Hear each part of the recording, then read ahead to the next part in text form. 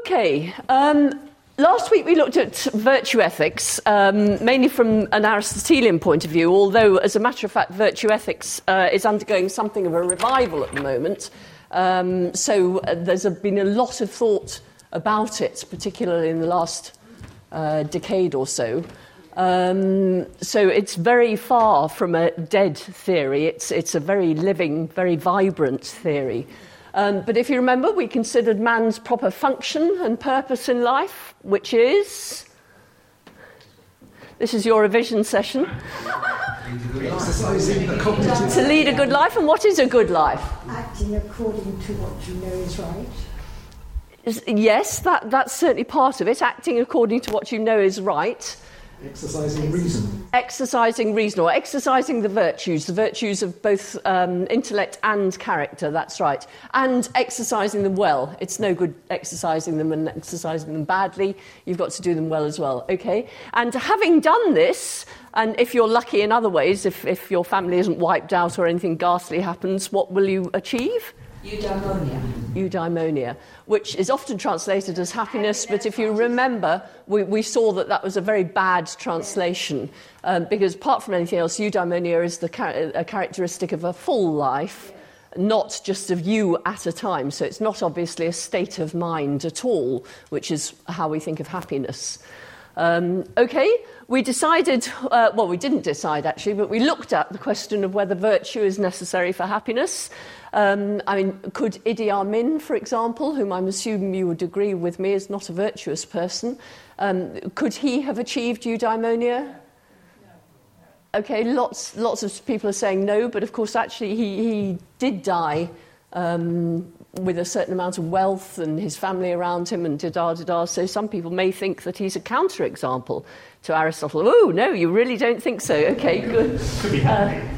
Well, he was vilified, wasn't he, by much of the world? I mean, you might think that would be a bit of a downer. Maybe he didn't care. Maybe he didn't care, exactly. But certainly Aristotle wouldn't think he had achieved eudaimonia. Okay, we looked at the metaphysics and the epistemology of virtue ethics, and of course you all remember what the difference between epistemology and metaphysics is. Can anyone tell me what we're talking about when we talk about the metaphysics of virtue ethics?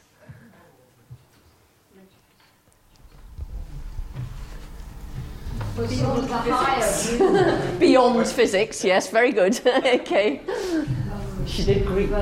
Something that can't be sort of challenged or measured, it's just... You just know. I mean, No, that's actually not the case, because metaphysics is to do with truth rather than knowledge. So it would be, what is virtue ethics a realist theory? Does it see moral values as real, as part of the fabric of the world, if you like? So does it see that there's a truth or falsehood about whether an action was right or wrong? Do you remember we discussed that? And we also looked at, if that was so, how would we know whether it was right or wrong? Because, of course, an action could be right and wrong in itself, and yet not know that it is. So how do we know that it's right or wrong if it is? And then finally, we looked at the charge that virtue ethics lacks a decision procedure. What do I mean by that? Can anyone tell me? It lacks a decision... What's that? But not any rules. Bit more than that, but yes, one way of looking at it, because rules make life easy, don't they? If a moral theory says don't lie, then you know that all the tokens of the type is a lie are wrong. That makes it nice and easy. Well, Aristotle's theory doesn't quite say that, does it? What does he say? He says there are no rules for a start. So what is the characteristic of a right action? It's the action that would be performed by a virtuous person. And that looks as if it leaves us without a decision procedure, doesn't it? But what did I put to you as possibly what the decision procedure would be? Ask a virtuous person. Ask a virtuous person, or at least ask someone for whom you feel respect, somebody whose virtue is thought by you as at least as good as your own, if not better. Yeah, you are someone you respect. Okay, good. That's a little run through last week's stuff to get you thinking. Okay, and this week we're turning to non-cognitivism.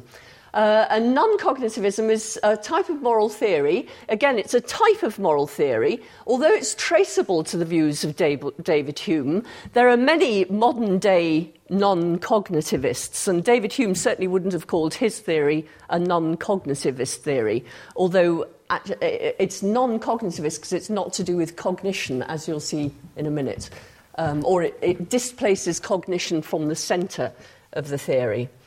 Okay, we're going to be looking at all these things. I'll let you read those yourself.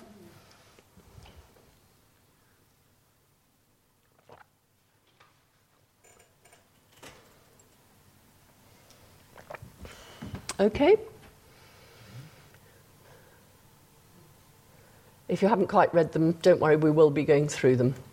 Okay, Humean ethics is the view that the right action is that towards which a true judge would feel approbation, and the wrong action is that towards which a true judge would feel disapprobation. Does this remind you of anything? Does it remind you of anything? No, Aristotle. It reminds you of Aristotle. Why? A true judge might be a virtuous person. Okay, so you may think that Hume's theory sounds like Aristotle's theory, because if feeling approbation is the same as knowing what's right, and true judges are identical to virtuous persons, then it looks pretty identical, doesn't it? It also looks pretty useless, just looked at on the surface like that, a bit like Aristotle's did last week. But actually, feeling approbation, as you'll see, is rather different from knowing what is right. And true judges are not the same as virtuous people. We can talk later about whether you think they are. Okay, there are many modern forms of Humean ethics. They're grouped under the title Non-Cognitivism, but here are a few more titles. All of these are non-cognitivist theories of ethics. And if you want to look them up and see what's different about them, there's a reference to the Stanford Encyclopedia of Philosophy, which is a fantastic resource for anyone who's interested in philosophy. It's completely free and really very good. Okay, well, Hume's ethics was built on his philosophy of mind, which is actually quite a good start, because if ethics is centrally to do with action, and action is centrally to do with what? Do you remember? What's the difference between my tripping over a carpet and my pretending to trip over a carpet?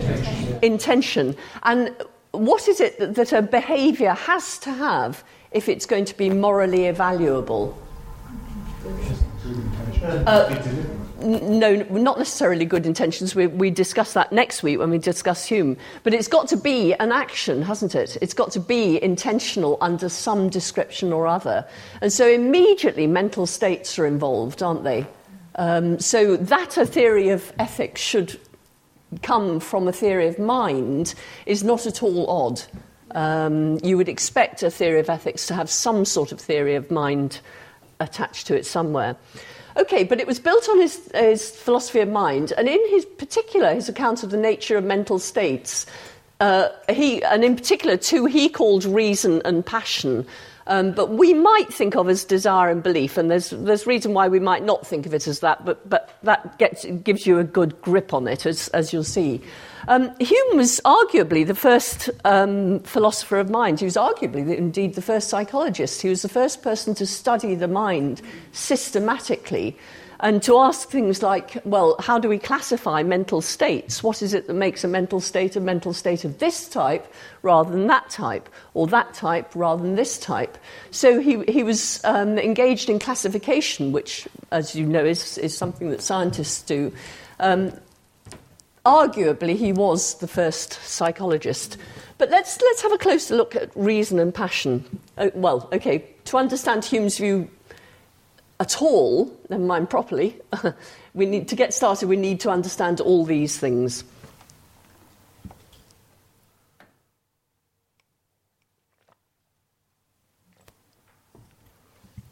Okay, so let's start with the difference between reason and passion. Okay, first we've got to understand the difference between ideas and impressions. Hume believed that all mental states fell into one or other of these categories. Either they're an idea or they're an impression. And ideas are cognitive states. They represent the world, they admit truth or falsehood, and they enter into rational relations. Actually, I'm going to go back because I've gone into passion and reason, whereas I meant to stick with ideas and impressions. Okay, here you are, ideas and impressions. I don't want you to think of elephants. Okay, you're not thinking of elephants, are you? Okay.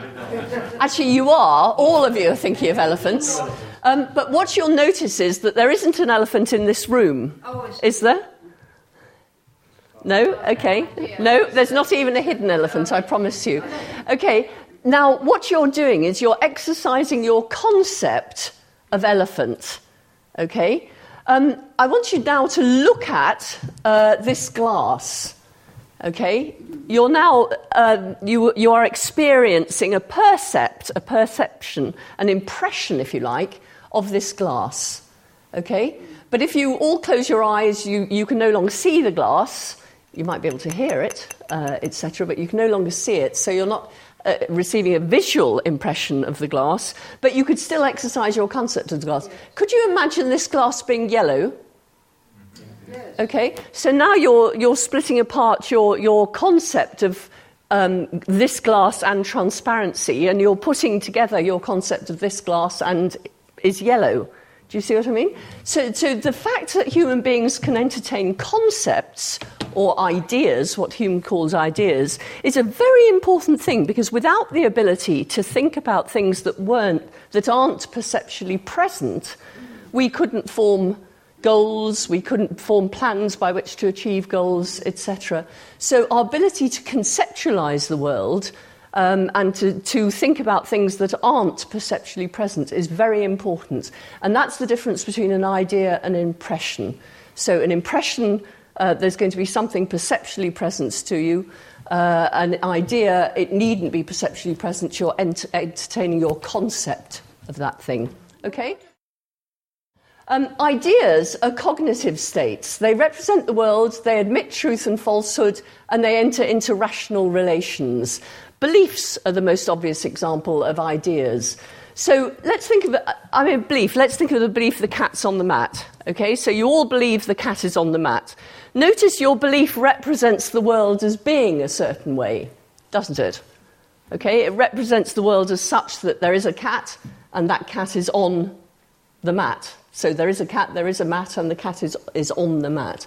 So a belief is a representational state, and it admits truth and falsehood. So if the world is the way your belief represents it as being, your belief is true, and if the world isn't the way your belief represents it as being, then your belief is false.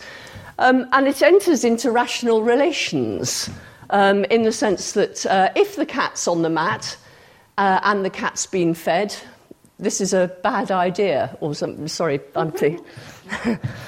you don't know my cat, my ex-cat. But let me think of another one. Okay, if P then Q, P, therefore Q. Do you see there's a set of rational relations here? You can take two beliefs, and from them, and together they entail a third belief.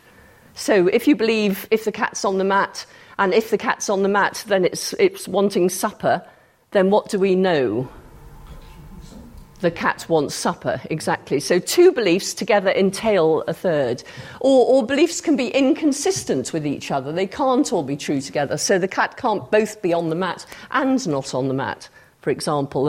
And if you believe that, well, that's funny, I thought the cat was on the mat. And now I look and where's the cat gone? You've got an inconsistency. You've got evidence for falsehood.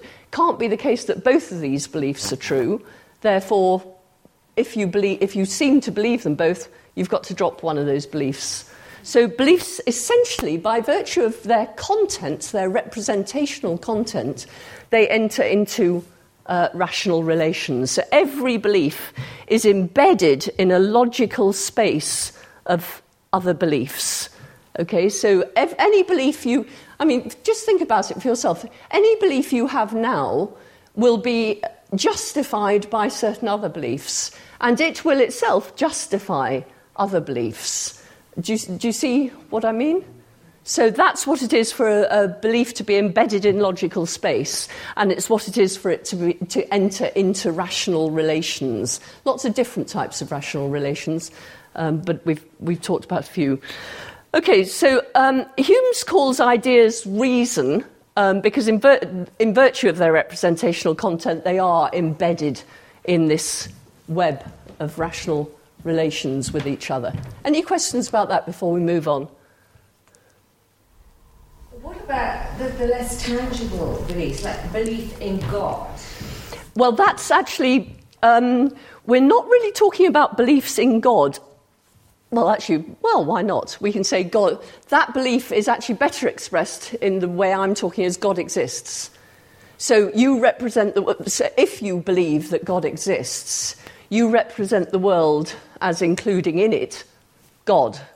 Okay? If you don't believe God exists, then you represent the world as being empty of God. Your belief will be true if God exists and false otherwise. And if God exists and God is omniscient, then God knows what you're going to have for breakfast tomorrow.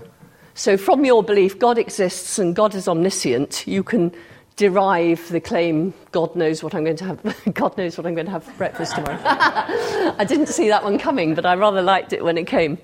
Do you see what I mean? Okay. So the reason I rather objected to belief in God is people.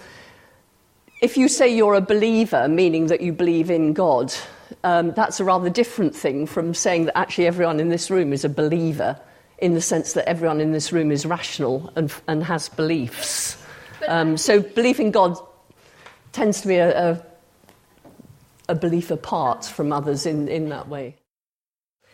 Impressions, on the other hand, are states like sensations, desires, emotions. There's something that it feels like to experience such a state. So there's something it's like to see an elephant, for example. There's something it's like to be tickled.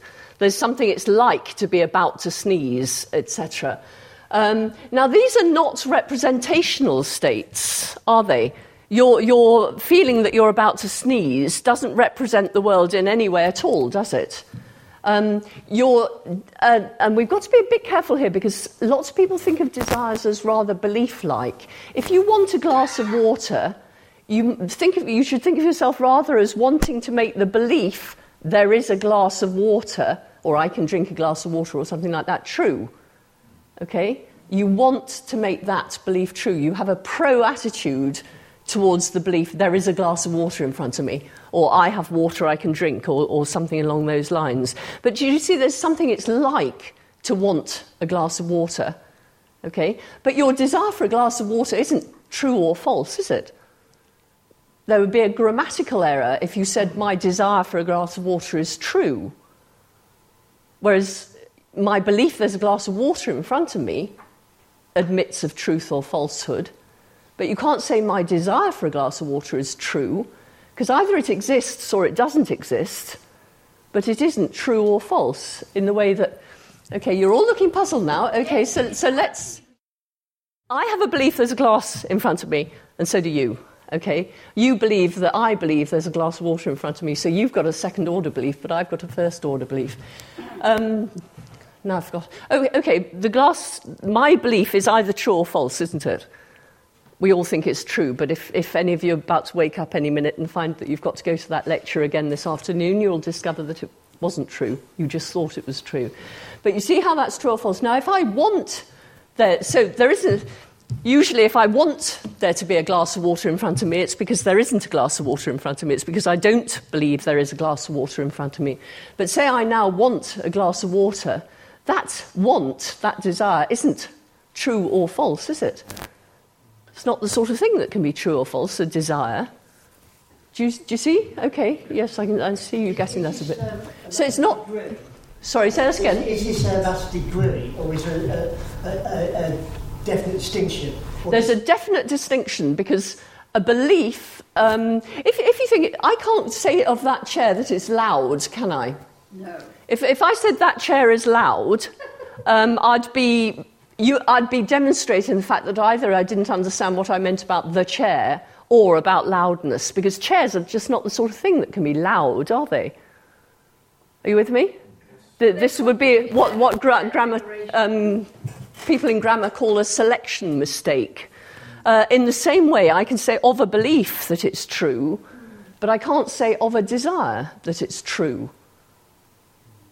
Are you with me? I might say a desire is fulfilled, but I can't say it's true. So if I want a glass of water and then I get one, my desire for a glass of water has been fulfilled, but it's still not true, because desires are not the sort of thing that can be true.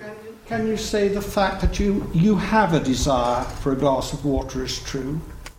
Yes. The desire might not be true, but the fact that you have that desire might it's be not true. the fact, that's very good, and actually it's quite useful. Marianne wants a glass of water, or wants a glass of water. Remind me of your name? Chris believes Marianne wants a glass of water. That admits of truth or falsehood, doesn't it? It's the content of your belief. Yes. Do you see what I mean? But my wanting a glass of water is not the sort of thing that's true or false. Your belief that I want a glass of water could be true or false. My belief that I want a glass of water can be true or false. But my wanting a glass of water can't be true or false. You with me? I can see you're with me now. Good. There's nothing I like better than see understanding on people's faces. That's lovely. Okay. So they're not representational. But a desire is a pro-attitude towards making a belief true. So a pro-attitude towards having a glass of water in front of me, or having a drink of water, or something like that. And pro-attitudes, you've all had them. You have pro-attitudes toward cream cakes. You wish it had stopped raining. You know, you've got pro-attitude to the sun coming out, ha-ha. And so on and so forth. We all know what... And sometimes your pro-attitudes are really quite strong, aren't they? You really want a cream cake or a cigarette or whatever. And other times they're fairly... You will go to church because your mum wants you to, but, you know, so you have a pro-attitude to going to church, but it's not a particularly strong one. You'd drop it like a flash if your mum dropped it too. Okay, so they're not representational, they're neither true nor false, and they don't enter into rational relations. And they can't properly, therefore, be called reasonable or unreasonable. So whereas a belief can be called reasonable or unreasonable to the extent that it's justified by other beliefs, a desire can't be. You either have a desire or you don't. And whether it's reasonable or not is just neither here nor there. Let me explain this to you in a certain way. Let's say you have a child who doesn't want to go to university. And you really want them to go to university. Okay, it's your ambition that they should go to university, but it isn't their ambition. How are you going to try and persuade them? Okay, now you want to reason them into a desire, don't you? Okay, and I've just said that desires can't be reasonable or unreasonable. So how do you go about reasoning somebody into a desire? Okay, so you're in this situation. How would you try and persuade your child? Let's make her a girl. How would you try and persuade your daughter to go to university? Talk about the consequences of the decision of going. At university, you will be able to find these nice things, or after university, you'll be able to earn lots of money because you've got a... Okay, so what are you? Is that what everyone would do? Yes. Okay. More. I mean, there might be different lures, but it would all be like that. Okay. What are you trying to do here? Are you trying to turn a want into a need? No, that's not what you're doing. No, you don't want her to need to go to university. That would be sad. It's her that she needs to. No, that's not it anyway. Engendering another desire. Cash that out a little bit. You're providing an alternative desire. Or you're providing a path to a desire they already have. Good. Okay. What you've got to find in order to argue someone into a desire is to find a desire they already have, and then show them that they can't satisfy that desire unless they form a desire. Now, if let's say that you've really hit on something that she really does want. What she wants to earn lots of money. Okay, she really does want to earn lots of money, and you've just told her that as a necessary condition of going to university. I have to tell you, this isn't true. I'd just like to point that out. Might have already gone. Yes, okay, this is fine then. Okay, where were we?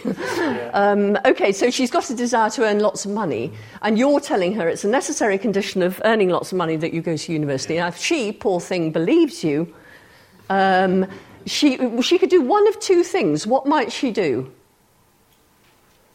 So she comes to believe that going to university is a necessary condition of earning lots of money. She could change her belief. Which belief?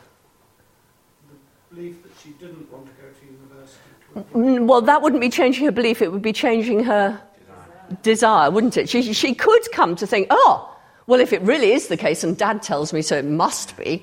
And we all know that that's what children think all the time. It must be the case, it's true, because my dad told me that.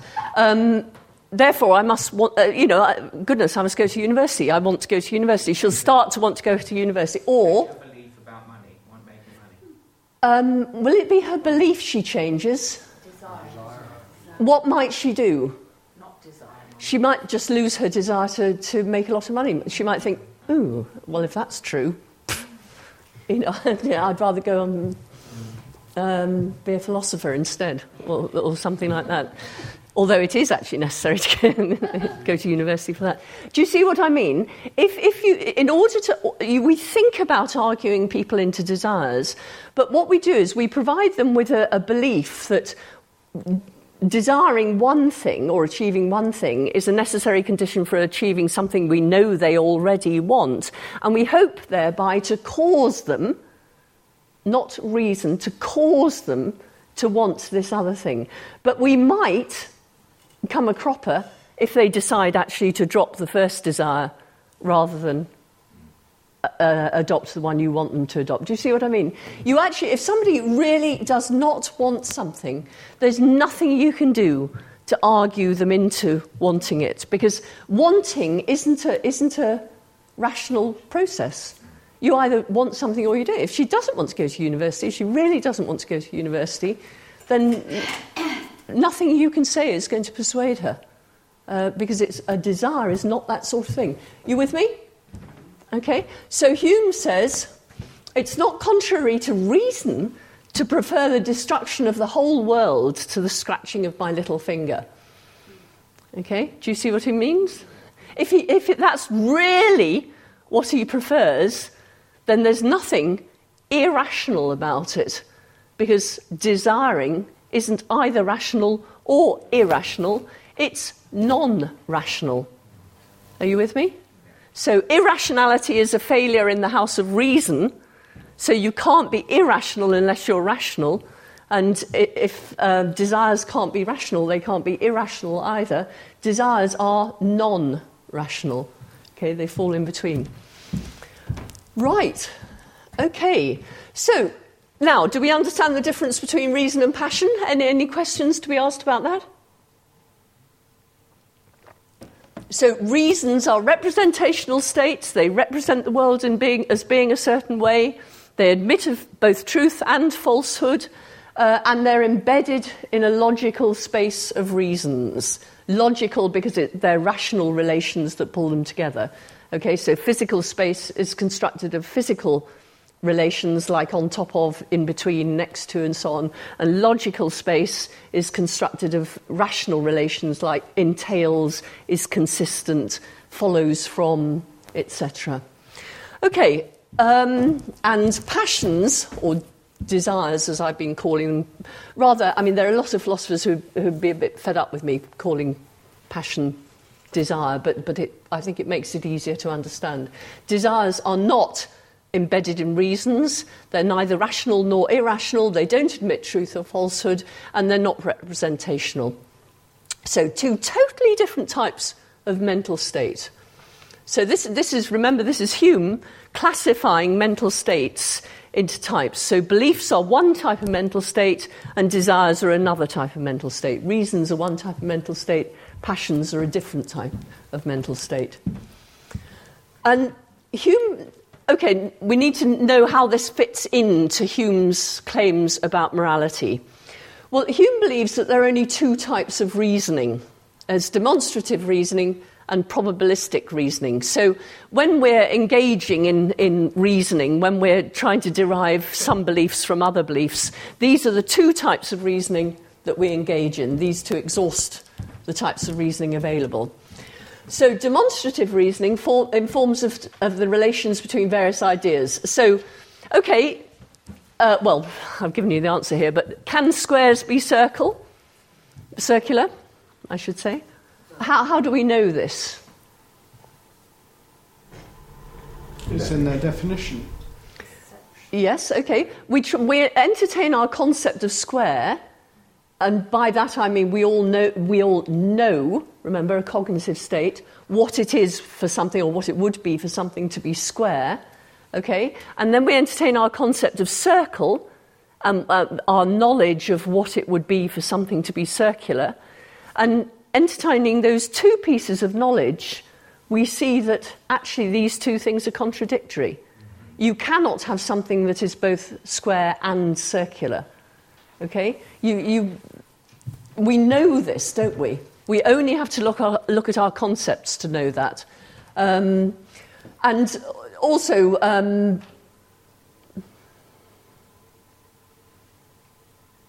yes, I'm no longer sure of these two. I'm going to go over those two. Right. Anyway, I hope you see what I mean about demonstrative reasoning. If you see that this belief and this belief can't both be true without this belief being true, that's demonstrative reasoning, deductive reasoning. Okay. Probabilistic reasoning takes us from one experience to something, an expectation, if you like, about future experience. So it informs us about causes and effects. So if in your experience doing A has always been followed by the advent of B, then doing A, you will expect it once again to be followed by B, the advent of B. Okay, so you're either thinking probabilistically or inductively. So you're going from your past experience to make predictions about your future experience, or you're looking at the relations, the deductive relations between your ideas. Okay, so only two types of reasoning, but in the absence of a desire for something, anything, neither of these types of reasoning is going to prompt any sort of action at all, is it? So if I engage in deductive reasoning, I think, okay, goodness, I want a cup of coffee. The best way of getting a cup of coffee from here, is to wait for an hour and then go into the common room, okay? Or I could nip down to the shop just down the road and get one, but that would be leaving you da-da-da-da. Okay, I do want a cup of coffee, but I also want to give the rest of this lecture, etc. So my reasoning about how I would get a cup of coffee isn't going to move me anywhere unless that want for a cup of coffee becomes so strong I'm prepared to just leave you lot here and go off and get one. And in exactly the same way, I can reason as much as I like about cause and effect, saying doing this will achieve that. But until I want that, the reasoning isn't going to take me anywhere, is it? And what Hume is saying is that reason is non-motivating. We only act if we have a desire for some end. And he claims that reason is the slave of the passions.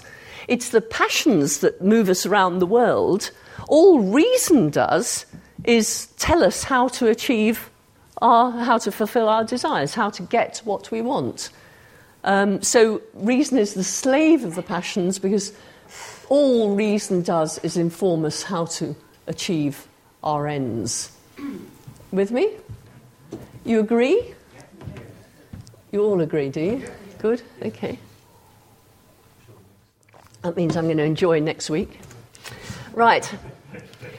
On Hume's account of reason and passion, they play different roles in our psychology. So not only are beliefs and desires, reasons and passions distinguished in the ways we've already looked at, they also have different functions in our psychology. They play different roles in the production of our behaviour. So whereas reason, if you think of desire as lighting the blue touch paper, those of you who are old enough to know about blue touch papers, that's what desire does. And belief is the guidance mechanism. It guides the missiles, which is where the analogy with fireworks falls down, I suppose. Okay, so reason informs us of matters of fact and relations between ideas, but passion is what motivates us. We don't do anything until we have a desire. I'm sorry, what's your name? Peter has just given me another counterexample, but here's one. Okay, some people say, well, when I gave up smoking, it's not that I wanted to give up smoking. My goodness, I wanted to carry on smoking. I really liked smoking. But my reason told me to give it up. Okay? Do you see how that's structurally exactly the same counterexample as Peter's? So what Peter is saying is that it was his reason that caused him to send the money electronically. If I ask you, no, you wouldn't have the same sense of duty, would you? Yes, but surely the reason was you want to be healthy. That's you desire to be healthy, don't you? I mean, and that's why reason tells you to give up smoking. Erica is absolutely right. What she's suggesting is it's not reason that tells you to give up smoking, it's your desire for something that's inconsistent with smoking, that your reason tells you is inconsistent with continuing smoking, which is you desire health. So you desire that cigarette or that cream cake or, choose your own personal desire, but you also desire health, fitness, slimness, whatever. So you've got two desires, and reason is telling you, well, you can't have both. You've got to make this or this decision. If you do this, you won't achieve this. If you do this, you won't achieve that. And then you've got a second-order desire. Which one do I want most out of health and smoking? Does that answer your question? Yes, I can see it. Yeah. And it's exactly the same here. So Hume would claim that this isn't a counterexample. What he does do, though, is he distinguishes between the calm passions and the violent passions. So desires for things such as life, health, etc. are calm, whereas desires for things like cream cake and smoking are violent. And I think we can see his difference, can't we? You don't really think of yourself as wanting health. It doesn't come into your mind as a desire you have, whereas the desire for a cream cake or a chocolate biscuit or whatever really presents itself to you as a desire, doesn't it? But we might, says Hume, mistake the calm passions for reason, because they're calm, it's less obvious that there's something it's like to have them. So you may not notice them and just think of yourself as reasoning. So are the violent passions stronger than the calm ones? There's more obviously something it's like to have them. If we take smoking as an example, I mean, most young people nowadays are bound to know that smoking is not good for their health. Yeah. Yet a lot of them smoke. Well, it doesn't stop them wanting a cigarette. If you're a smoker, I get the impression that you can know. Okay, knowledge is a cognitive state.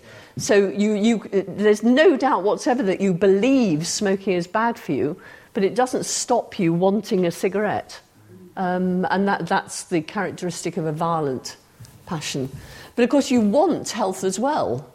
So here you've got two desires coming into conflict. But there's nothing your reason can do to adjudicate there. Because it depends how strong your desires are as to which one is going to get acted on. I'm actually proposing that calm desires are always desires for things that are good for you, and violent are bad for you. Not necessarily. Go on. Can you think of one that isn't? And the calm passions, they tend to be things that are part of the structure of life. If I'm jolly hungry, cream cakes could be quite good for me.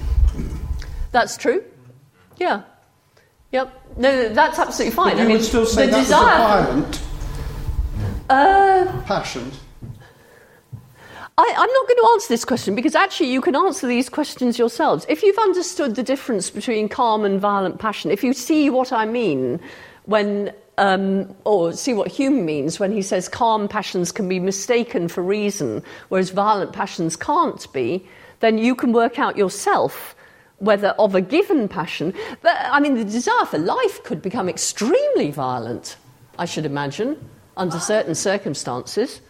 The desire for life could become absolutely overtaking if you've got a car coming towards you fast. The desire for life. It seems a slightly subjective distinction.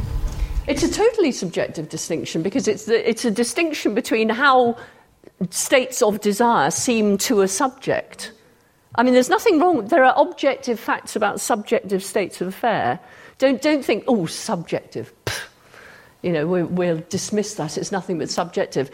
You are a subject, and you have states that are that only you, as the subject of these states, are. They are only accessible to you. There's nothing wrong with that. Okay, objective is good, but there are objective facts about subjective states of affairs. Okay, so Hume thinks it's easy to mistake calm passions for reasons because experiencing them isn't so obviously experiencing a qualitative state, having an experience of some kind. Okay, but what's all this got to do with morality? That's what we need. So far we've been doing philosophy of mind. We've been looking at reasons and passions. We've been looking at how a mental state is classified as a reason or as a passion. And we've seen that it's going to have lots of different properties, which will put it in one category or another. And it's going to play a different role in the production of behaviour, which also puts it in a different category or other. Okay, but what's all this got to do with ethics, which is what we're here for after all? Okay, well, morality is essentially active, isn't it? Moral beliefs motivate us essentially. It's of the essence of a moral belief to motivate us. So do you think that you can believe that doing A is wrong without thereby believing that you shouldn't do A? Now, I'm not saying without thereby not doing A, okay?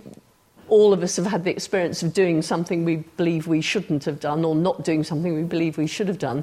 But then your belief that you shouldn't have done it's going to be manifested in guilt, isn't it? So to believe that doing A is wrong is to be motivated not to do A, isn't it? It's to have a reason not to do A. Isn't that right? Okay, it's to want not to do A, even if you don't actually act on that want. So motivation, action, is absolutely central to morality. If your ethics doesn't engage with your behaviour, what are we all going to think? So you tell me you believe lying's wrong, but I catch you lying every 5 minutes. What am I going to think? When you say one thing and do another, what do I believe? Yes, I believe that you're not trustworthy, but I forgot what I was going to say, actually, but you always believe what people do, don't they? Not what they say, it's what they do that matters. And that's because morality essentially engages with your action. And if it doesn't engage with your action, then you may be paying lip service to it, but it isn't your moral beliefs. Okay? So morality and action go together like that. Okay, I think I've said that. Okay, so to believe lying is wrong is to believe we shouldn't lie. That belief, we shouldn't lie, is intrinsically motivating. You can't have that belief without being motivated.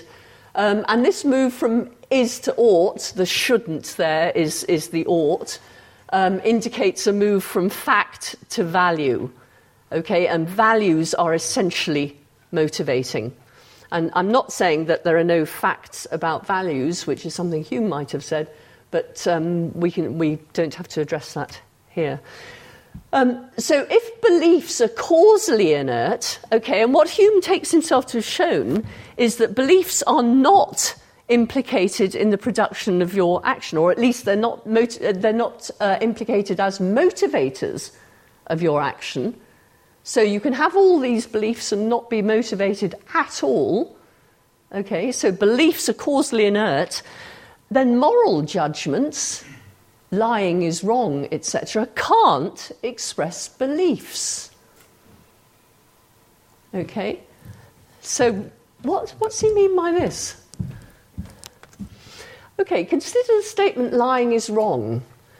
Now, that looks like an expression of belief, doesn't it? If you say lying is wrong, then I would usually understand you as expressing a belief about the world, in particular a belief about a certain type of action. So what you're doing is you're picking out a certain class of actions, the class of lyings, and you're saying these actions are wrong. Okay? So it looks as if there's a representation of the world, isn't there? There's a representation of the world as containing actions of a certain type, you call them lyings, and you're attributing a property to these actions. You're saying these actions are all wrong. Okay? But if keeping promises is right, again, you're picking out a certain type of action, and you're saying of actions of that type that they're right. Again, you're attributing a property to a thing. So we surely have a straightforward subject-predicate sentence here. Just as you're saying of the cat that it's on the mat, you're saying of a lie that it's wrong. So just as being on the mat is a property of the cat, so being wrong is a property of lying, isn't it? I mean, surely saying lying is wrong is a belief. And what's more, it could be true or false. I mean, lying is wrong. We probably would all say that that's true, at least as a general claim. We may want to start quarrelling, we've seen at the edges and so on and so forth. But on the whole, you've all brought your children up, haven't you, to believe that lying is wrong is true. So how can this not be a belief? It's a representational state. It admits of truth and falsehood.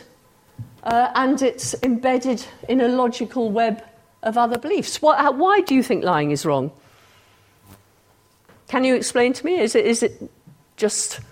Do you have no reason for thinking that lying's wrong? Because if everyone did it, the world would sort of ground to a halt. Yep, if everyone lied, communication would be impossible. Yep, okay, so the perfectly good reason. So if you believe that, then you will believe lying is wrong, so it's embedded in a logical space as well. Surely, lying is wrong has got all the characteristics of a belief, doesn't it? Can you not qualify it by saying lying is usually wrong? You could do, but it's still got the characteristics of a belief, hasn't it? But you got let out. No, it still looks like a belief, and that's what Hume is pointing out. We all think that when we express, things like lying is wrong, we are expressing beliefs. But there's a big problem. If beliefs are not motivating, then that can't be a moral statement. It can't be a moral judgment. So lying is wrong, says Hume, may look like a belief. It may seem to admit of truth or falsehood. It may appear to be embedded in a web of reasons. But as it motivates us, and essentially motivates us, it must be a desire. Do you see what I mean? When we look, this is where I think passion would have been a better word. We look at a lying and we think basically, yuck, okay, or boo. We feel disapprobation when we think about lying. That's the core of our moral sensibility, if you like. It's not that you see that an action has a property. It's rather that the action strikes you in a certain way, and that subjective feeling you have of disliking the action is the core of what morality is about. So some have called Hume's theory an error theory because it claims that our belief that moral judgments are beliefs is simply false. It is an error. Morality is not to do with cognition, it's not to do with reason, it's to do with passion, it's to do with our feelings, it's to do with the way things in the world strike us. We're not just looking at an action and saying it's got the property of being wrong, we're looking at an action and it's causing in us a feeling, and that's what makes us think it's wrong, not that it's got a mind-independent property of wrongness. The thing that's missing seems to be the statement is that we shouldn't do what is wrong. I mean, lying is wrong in that sense, it's just a statement. But then the corollary of that is you feel somehow you shouldn't do what is wrong. Well, that was being used by me to show why the apparent belief lying is wrong is intrinsically motivated. But you can't believe lying is wrong, can you, without believing you shouldn't lie? Well, you could believe that lying is perfectly acceptable, presumably. No, but we're not talking about that. If you believe lying is wrong, you will believe you shouldn't lie. That's what makes the apparent belief lying is wrong intrinsically motivating. But if it is intrinsically motivating, says Hume, it isn't a belief at all. It's a passion. See what I mean? So very interesting here, because Hume's really undermining our sort of knee-jerk thoughts about morality in quite a big way. So he thinks that if we think the statement lying is wrong is a description of the world, an objective, if you like, description of the world, then we're wrongly projecting our own feelings onto the world. Actually, when we see an action as wrong, it's because it strikes us in our feelings and passions in a certain way. It's not because the action has a property that would exist independently of us. Now, if we accept Hume's account of mind and the resulting account of moral judgment, then we've got a problem if we also liked Aristotle. And I know that a lot of you liked Aristotle last week, so now you've got a problem. According to Aristotle, when we act morally, when we act not only for reasons, but for the right reason. Yes. And if Hume is right, reason doesn't come into it, does it? It's how we feel. It's our passions. So according to Hume, it's not our reason that prompts us to act morally, it's our passion. Okay, well, let's talk about this for a while. So do you agree with Hume that moral motivation requires a passion, or are you more with Aristotle in that morality requires passion to be overcome by reason? What do you think? Well, I'm Aristotle myself. Right, Eric is Aristotle. I'm Hume.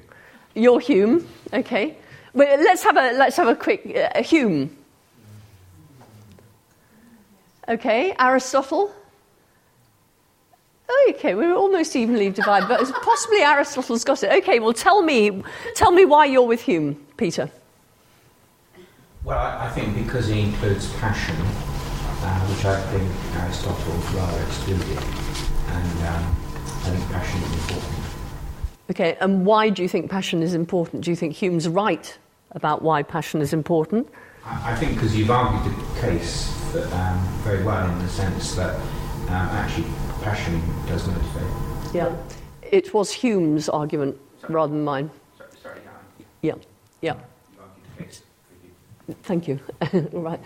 Okay, anyone else want to support Hume? Why are you with Hume in this? Hume seems to be saying that, in reading about it, that we confuse is with oughts, and that we, therefore, what we say, the way the world is, you're actually saying this is the way the world ought to be, and that we confuse, and therefore we need a passion to make it the ought. Yes. As opposed to a reason to make it an is. Yes, that's right. I mean, Hume gives an example of a sapling that rises up to overtop its parent tree, thereby killing it. So we see exactly the same relations, don't we? Reason tells us it's exactly the same relation as the relation of matricide or patricide. But we don't feel any sense of disapprobation when we see it happening with the saplings, whereas we do feel disapprobation when we see it with human beings, the child killing the parent. So he thinks that it's not the relations in the world, it's not the properties in the world that are important, it's our responses to these properties that's important. It's how we feel about them, how they strike us emotionally, in a way. Well, also, just as an additional thing, he doesn't say that you don't need reason. You do need reason to interpret your motivations, but it's motivations which are it's the passions which are the motivating things in the first place. You're absolutely right. When he says reason is the slave of the passions, he's not actually suggesting that reason isn't involved in the production of action. It is. But it is the guidance mechanism, not the lighting of the blue touch paper. That's the difference. So both of them, both reason and passion, are involved in any action at all, if it's an intentional action anyway. But its passion plays the role of motivating. And as moral judgments are essentially motivating, they must be passion rather than reason. That's the idea. You can reprogram your passions. Well, let's come on to this now, because there's a big problem for Hume, and that is that it seems to commit us to believing that lying is wrong means little more than I don't like lying, or when I see lying I feel disapprobation. Do you see what I mean? Lying strikes me as horrible, therefore lying is wrong. Well, that seems to be a highly subjective view in a sense of subjective which is disapproving, because on the whole we don't want our moral beliefs to be subjective, or what we think of as our moral beliefs to be subjective. So if Hume's right that there's nothing more to lying is wrong than that we don't like lying, then surely there's something wrong here with his theory of morality. Well, that's because we actually... Okay, so there's a question.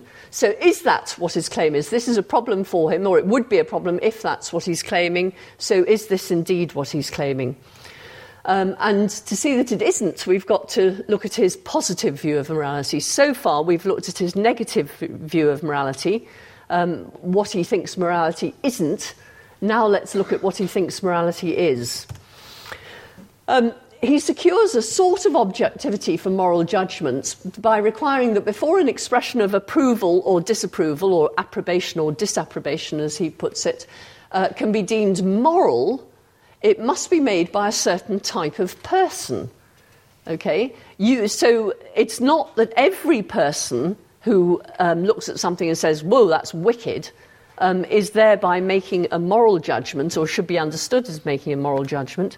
The only person whose approval or disapproval is properly moral, according to Hume, is a true judge. And that's where the true judge comes in. Do you remember we looked at whether this was like Aristotle's virtuous person?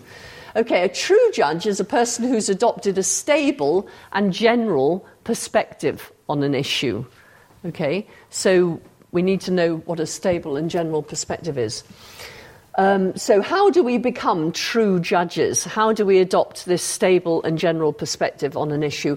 Or if we're parents, how do we encourage our children to adopt a stable and general perspective on an issue and thereby become the sort of people whose moral beliefs or beliefs are truly moral?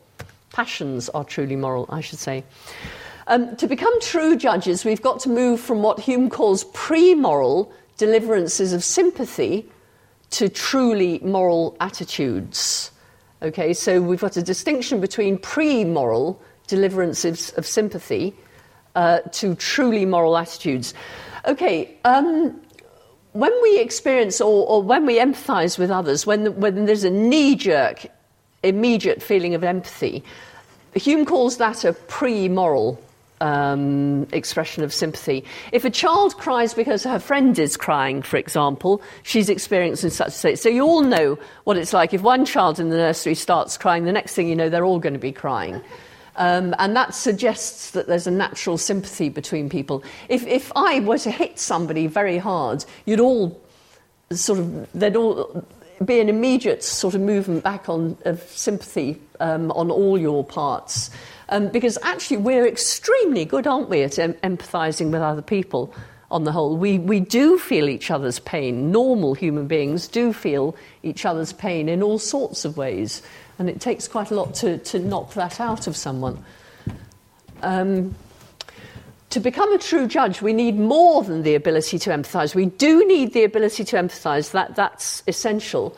But we need a great deal of knowledge about the nature of the world and about the causal relations that obtain in the world and about the things like the good for human beings, etc. So, I mean, we all sympathise when we take a child to have its vaccinations or something and it cries and we feel for it, don't we? But we still do it. We still take it in there and make it have its injections. We still take it to school when it doesn't want to go to school. We don't allow our empathy to get in the way of what we see to be right about what we're doing. So acquiring this knowledge is a natural process. We learn that if we eat a lot of ice cream, we'll get sick.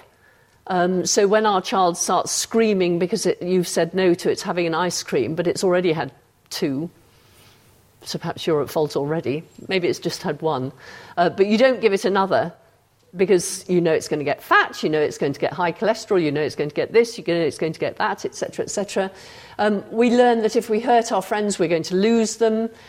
We learn that things are not always as they seem, you know, that appearance and reality can come apart and so on. And in learning all these things, we learn the better to apply our empathy, don't we? We learn when it's reasonable to sympathise and when it's not, or when we should act on our feelings of empathy and when it isn't right to act on our feelings of empathy. I keep saying reasonable, but I've got to be a bit careful here because you see what we're trying to do is merge, or not merge, but educate our feelings of sympathy, educate our feelings of empathy. Another thing we learn is that we're just one person amongst many. So something that strikes me immediately as wrong may actually not be wrong. It may be that from everyone else's perspective it's not wrong. So the fact that it strikes me immediately with a sense of disapprobation, you know, oh, he's taken my doll. So I start screaming that this is wrong and not fair and da-da-da-da. But actually, you learn that you're one amongst many others, and that teaches you that actually maybe it's not right that you're feeling disapprobation is evidence of injustice, for example, in this case. We also learn that we can be wrong.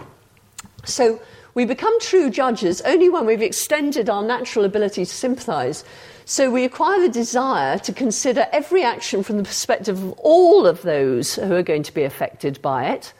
Okay, not just ourselves, not just those who are close to us. We think of everyone who's going to be affected by the action. So anyone who doesn't think like that, anyone who considers only themselves or only the immediate people, is someone who hasn't yet learnt how to adopt a moral perspective on the world. And we also need to wait to decide whether we approve or disapprove until we've considered it from every perspective and until our view is stabilised, because you all know what it's like. I mean, let's take as an example the giving of votes to prisoners. Well, when you first read that, I bet most of us had quite a strong intuition one way or another, did we?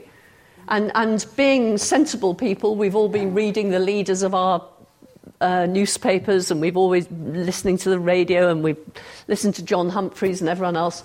And if you're like me, I haven't achieved a stable perspective on this yet. I'm almost everything I read, I change my mind because it seems to me that there are good arguments on each side.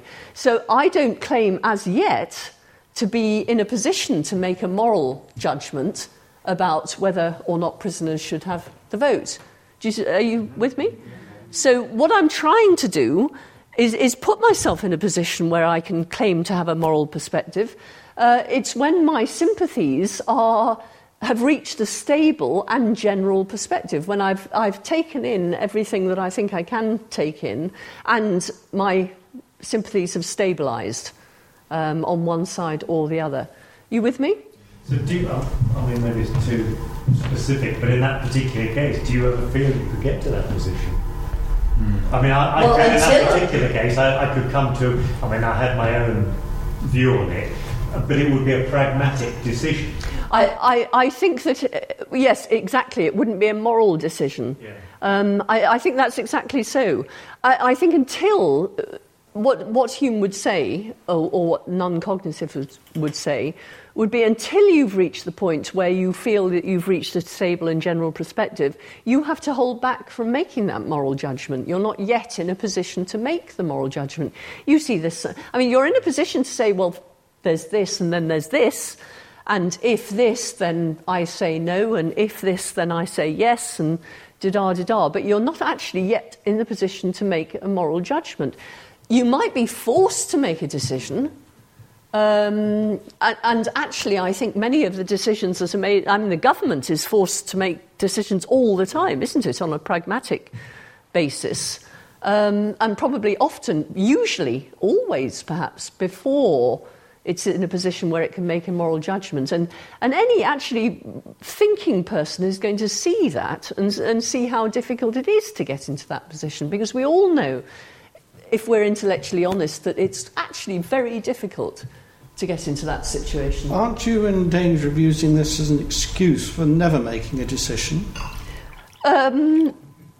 Well, as a philosopher, I'm inclined to say making decisions is dangerous. Did Hume consider... But I think that one shouldn't make a decision unless one has reason to make that decision, unless one's forced to, and quite often one is forced to. And in life, one is certainly forced to. I mean, if you're facing a moral dilemma, if your mum's saying, you know, what do you think? You've got about 10 seconds to make up your mind between being kind and being honest. But I would argue it's actually, even though you're not forced into making a decision on whether prisoners had the vote or not, it really is quite important to come to some sort of decision on the matter. So, you know. But do you think it's important to come to a decision because, for pragmatic reasons, a decision has to be made? There's no doubt whatsoever about that. If you don't make a decision, you can never influence what happens in government, for instance. Yeah. If everybody says, I don't know. I completely agree, and there are very good pragmatic reasons for making a decision even though you haven't made a decision, if you see what I mean. I mean, that's the situation, isn't it? You say you've made a decision even though actually you can see both sides. And, I mean, sometimes we do that to a fault, don't we? We say we've made a decision when actually we're quite a long way from making a decision. And, well, maybe you don't ever do that. I have been known to be very definite about a position that about 3 minutes later I think, actually... So then, to extend that, did Hume consider that true judges actually exist, either for a particular case or as someone who is a true judge and he's got the gold star? Or is it hypothetical that it's a state which you could imagine but maybe never ever reach? Well, we can ask exactly the same question about Aristotle, can't we? Yeah. Are there any people who are virtuous? Yeah. I mean, maybe this is just an ideal state. What we're saying is that an action is right if it would have been performed by a virtuous person, if there were any virtuous people. An action is right if it would have been approved of by a true judge, if there are any true judges. Maybe all of us are, maybe this is like the situation in mathematics when we say we always tend to infinity, we never actually get there. Maybe we tend to true judge them without getting there. I'm assuming that both of them didn't actually say that. No, not that I know of. I mean, again... Isn't it also based on universals? Rather than... In what way? Well, rather than recognising that in different cultures, different knowledge will be different. Knowledge is not absolute. We went over that, if you remember, in the second week, or was it the first week, when we looked at absolute and relative knowledge. Absolute and relative truth. And you could, if moral truth is relative, then a true judge would make judgments on that basis. And if moral truth is absolute, then a true judge would make. But we're not going to judge that. We're not going to prejudge that issue. But you might want to go back and have a look at absolute and relative truth that we did in week 1. Any other questions on that? Let's move on a bit, because we're... Okay, so if we allow bias to cloud our judgment, or we neglect to consider somebody, our attitudes of approval and disapproval are not going to qualify as moral attitudes. We all know, sometimes when we look at these campaigns to get pedos off the street and things like that, we might think that this is an indication of a pseudo-moral attitude. I'm sorry if that offends anyone, but do you see why I'm saying that might be a pseudo-moral attitude?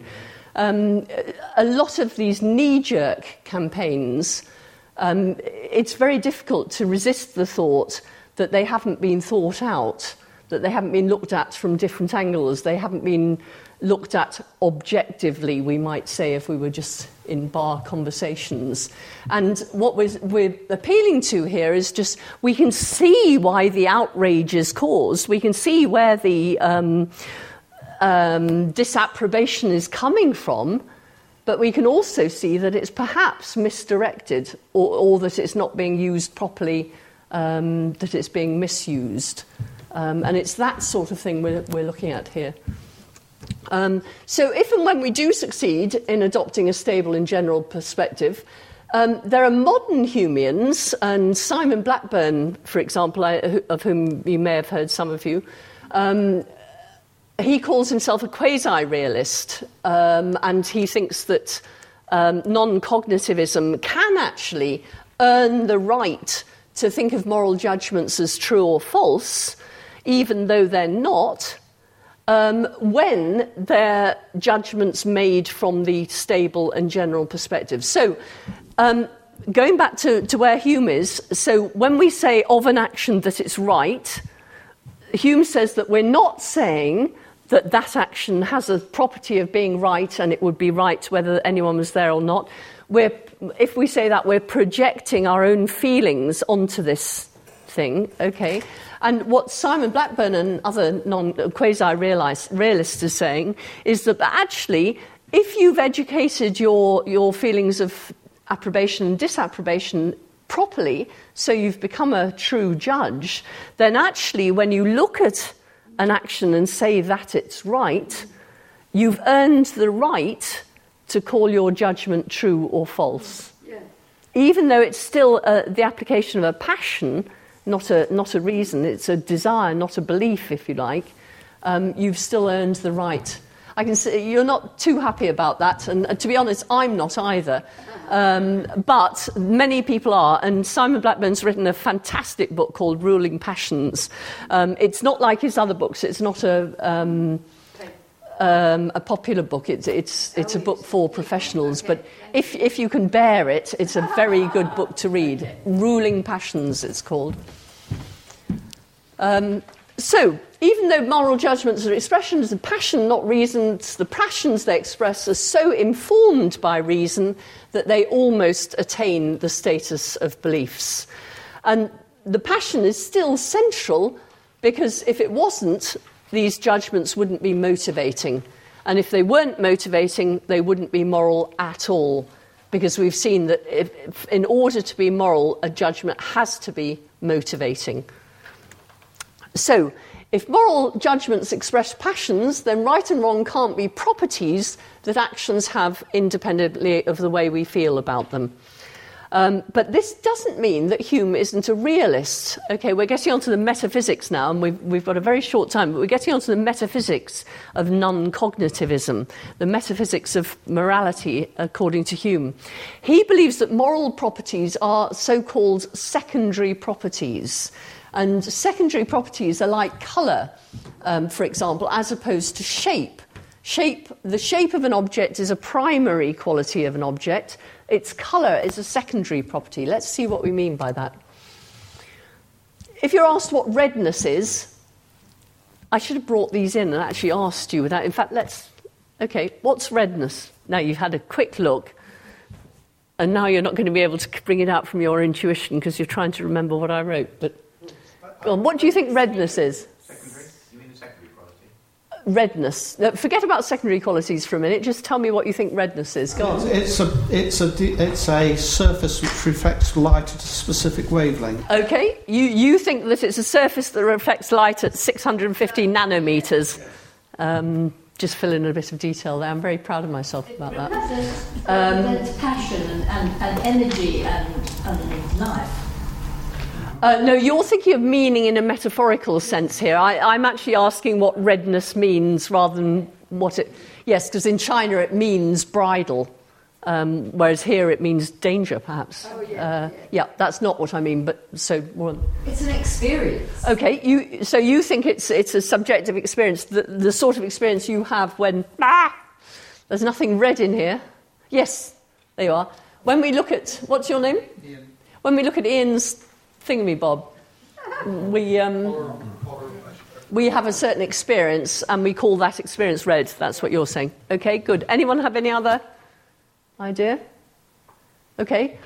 Well, let's see what's wrong with both of those. Okay, here's the three I had. So this is yours. Okay, and you're saying that redness is an entirely subjective state, because actually when I look at Ian's collar, I might be seeing what you see when you look at my cardigan, don't you think? Okay, you think that? So to you, redness is a totally subjective experience. Not totally, but mostly. Well, okay, it's an experience, and it's one that's private in principle to each of us. Okay, whereas you think that redness is the wavelength of light emitted by objects, or the surface of an object that emits light at a certain wavelength. You have to experience it. I mean, you know. Unless you see it, you don't have the term red. No, you don't have to experience it. I've only got 10 minutes, so I'm going to cut across both of you. Let's see what's wrong with the first answer. Implies that red refers to an experience that's essentially private. But notice we've all taught children the meaning of the word red, haven't we? What do? We point to lots of red things, and we hope that the red things are different. You know, we don't point to collars every time. That would be a bad idea. We point to lots of red things and we say, that's red, that's red, that's red. Now, if redness were the private experience of the child, how would we ever know whether the child had the word right? Because what we then say is well, hang on. We then say, is that red? We say, pointing to a blue thing and hoping the child's going to say, no, of course it's not, mummy. And then we point to a red thing and we say, is that red? And we wait for the child to say yes. In other words, we're waiting for the child to pick up the truth conditions of the sentence, it's red. And so it recognises it's true when it's true, and it recognises it's false when it's false. Well, how can we do that when we can't see what it's experiencing? We have no idea what the child's experiencing. Could it be colourblind? No, we would know it was colourblind, because then it wouldn't make the distinctions between colours that we do. And that's actually what we're going on. When that child is saying of the colour that we see as red, that it's red, we'll say it's right. And when it's saying of a colour that we experience of not red, that it's not red, we'll say it's right again. Do you see what I mean? So it can't be the entirely private experience. What we're relying on is that there is an experience there. That's true. We absolutely need that. But what the experience is actually drops out of the picture. It cannot, because otherwise we can't know whether the child's got it right or not. So redness isn't the essentially private experience, although it seems clear that an essentially private experience is needed for someone to acquire the concept red. Now, let's see why you're wrong, sir. Okay. Okay. I'm sorry. Just going on here. So, if redness were entirely private experience, we couldn't tell whether we were talking about the same colour at all, could we? If it's only true that it's red when it's that colour, the colour that I see and you can't see how I'm seeing it, we wouldn't know we were talking about the same colour, and we couldn't teach the meaning of the word red to anyone. And as we can do both these things, this is not the right account of redness. Now, let's see why you're wrong. Chris, thank you. You told me that earlier. I'm sorry I forgot.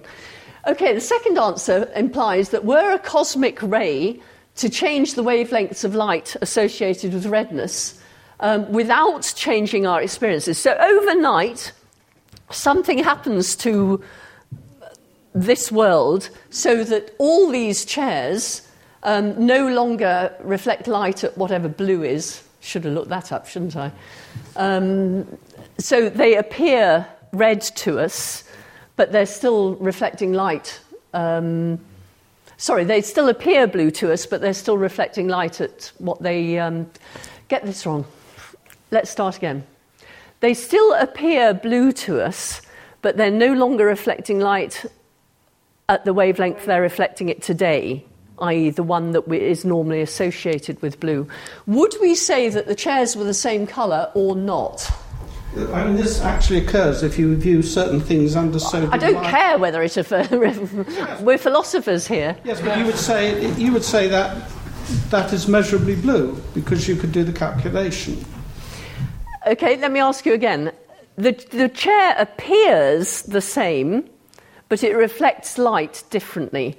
Has it changed colour or not? In other words, does the idea of same colour go with the way the chair appears to us or the way it reflects light? That's for a scientist or a philosopher. No, I don't think it does. What would the scientists say if suddenly blue chairs started reflecting light differently? They wouldn't say they'd change the colour. They'd say that the wavelength of light associated with blueness has changed. I'm sure they would. We don't have time to carry on about this, but you think about that. I think colour would always go with our experiences, but notice you've got to have the objective property in the object as well. The true account of colour is the third one. Redness is the appearance that certain objects have when seen by normal people under normal circumstances. So, because red things, we would almost certainly think the explanation of why normal people under normal circumstances see Ian's collar in the way we see it is because it's reflecting light at 650 nanometers. That's the explanation of why it appears that way to normal people under normal circumstances. So redness is something that emerges from the interaction between our visual systems and objects that reflect light in a certain way. This other property emerges, but you have to have our visual system and the object and light being reflected in a certain way. But once you have those two things, you've got a secondary quality.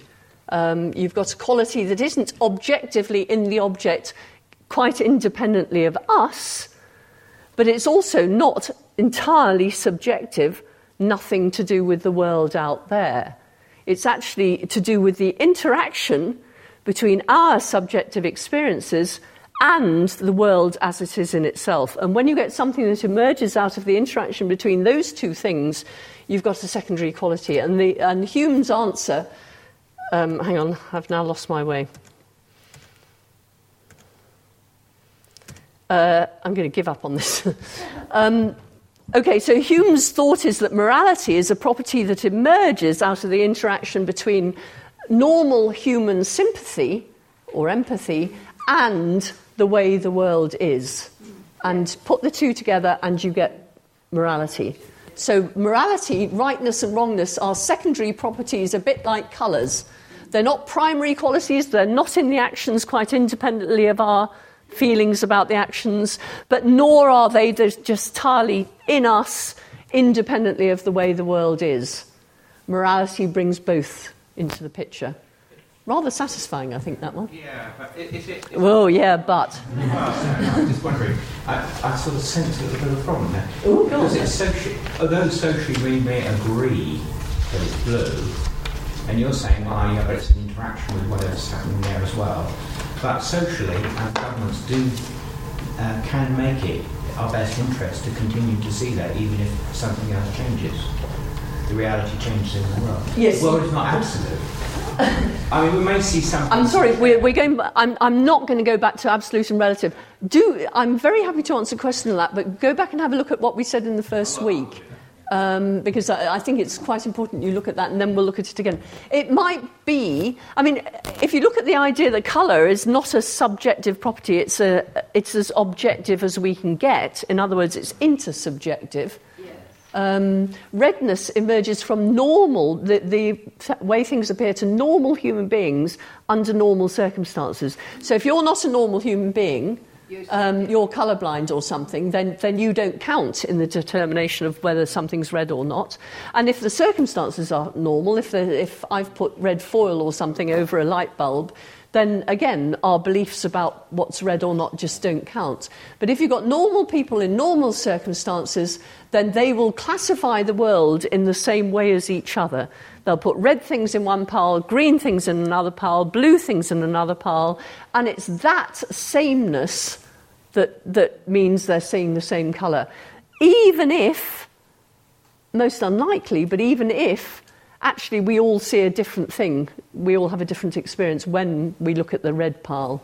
We'll never know if that happens, and therefore it doesn't matter, it just falls out. Wittgenstein says it's not a something, but it's not a nothing either, the experience.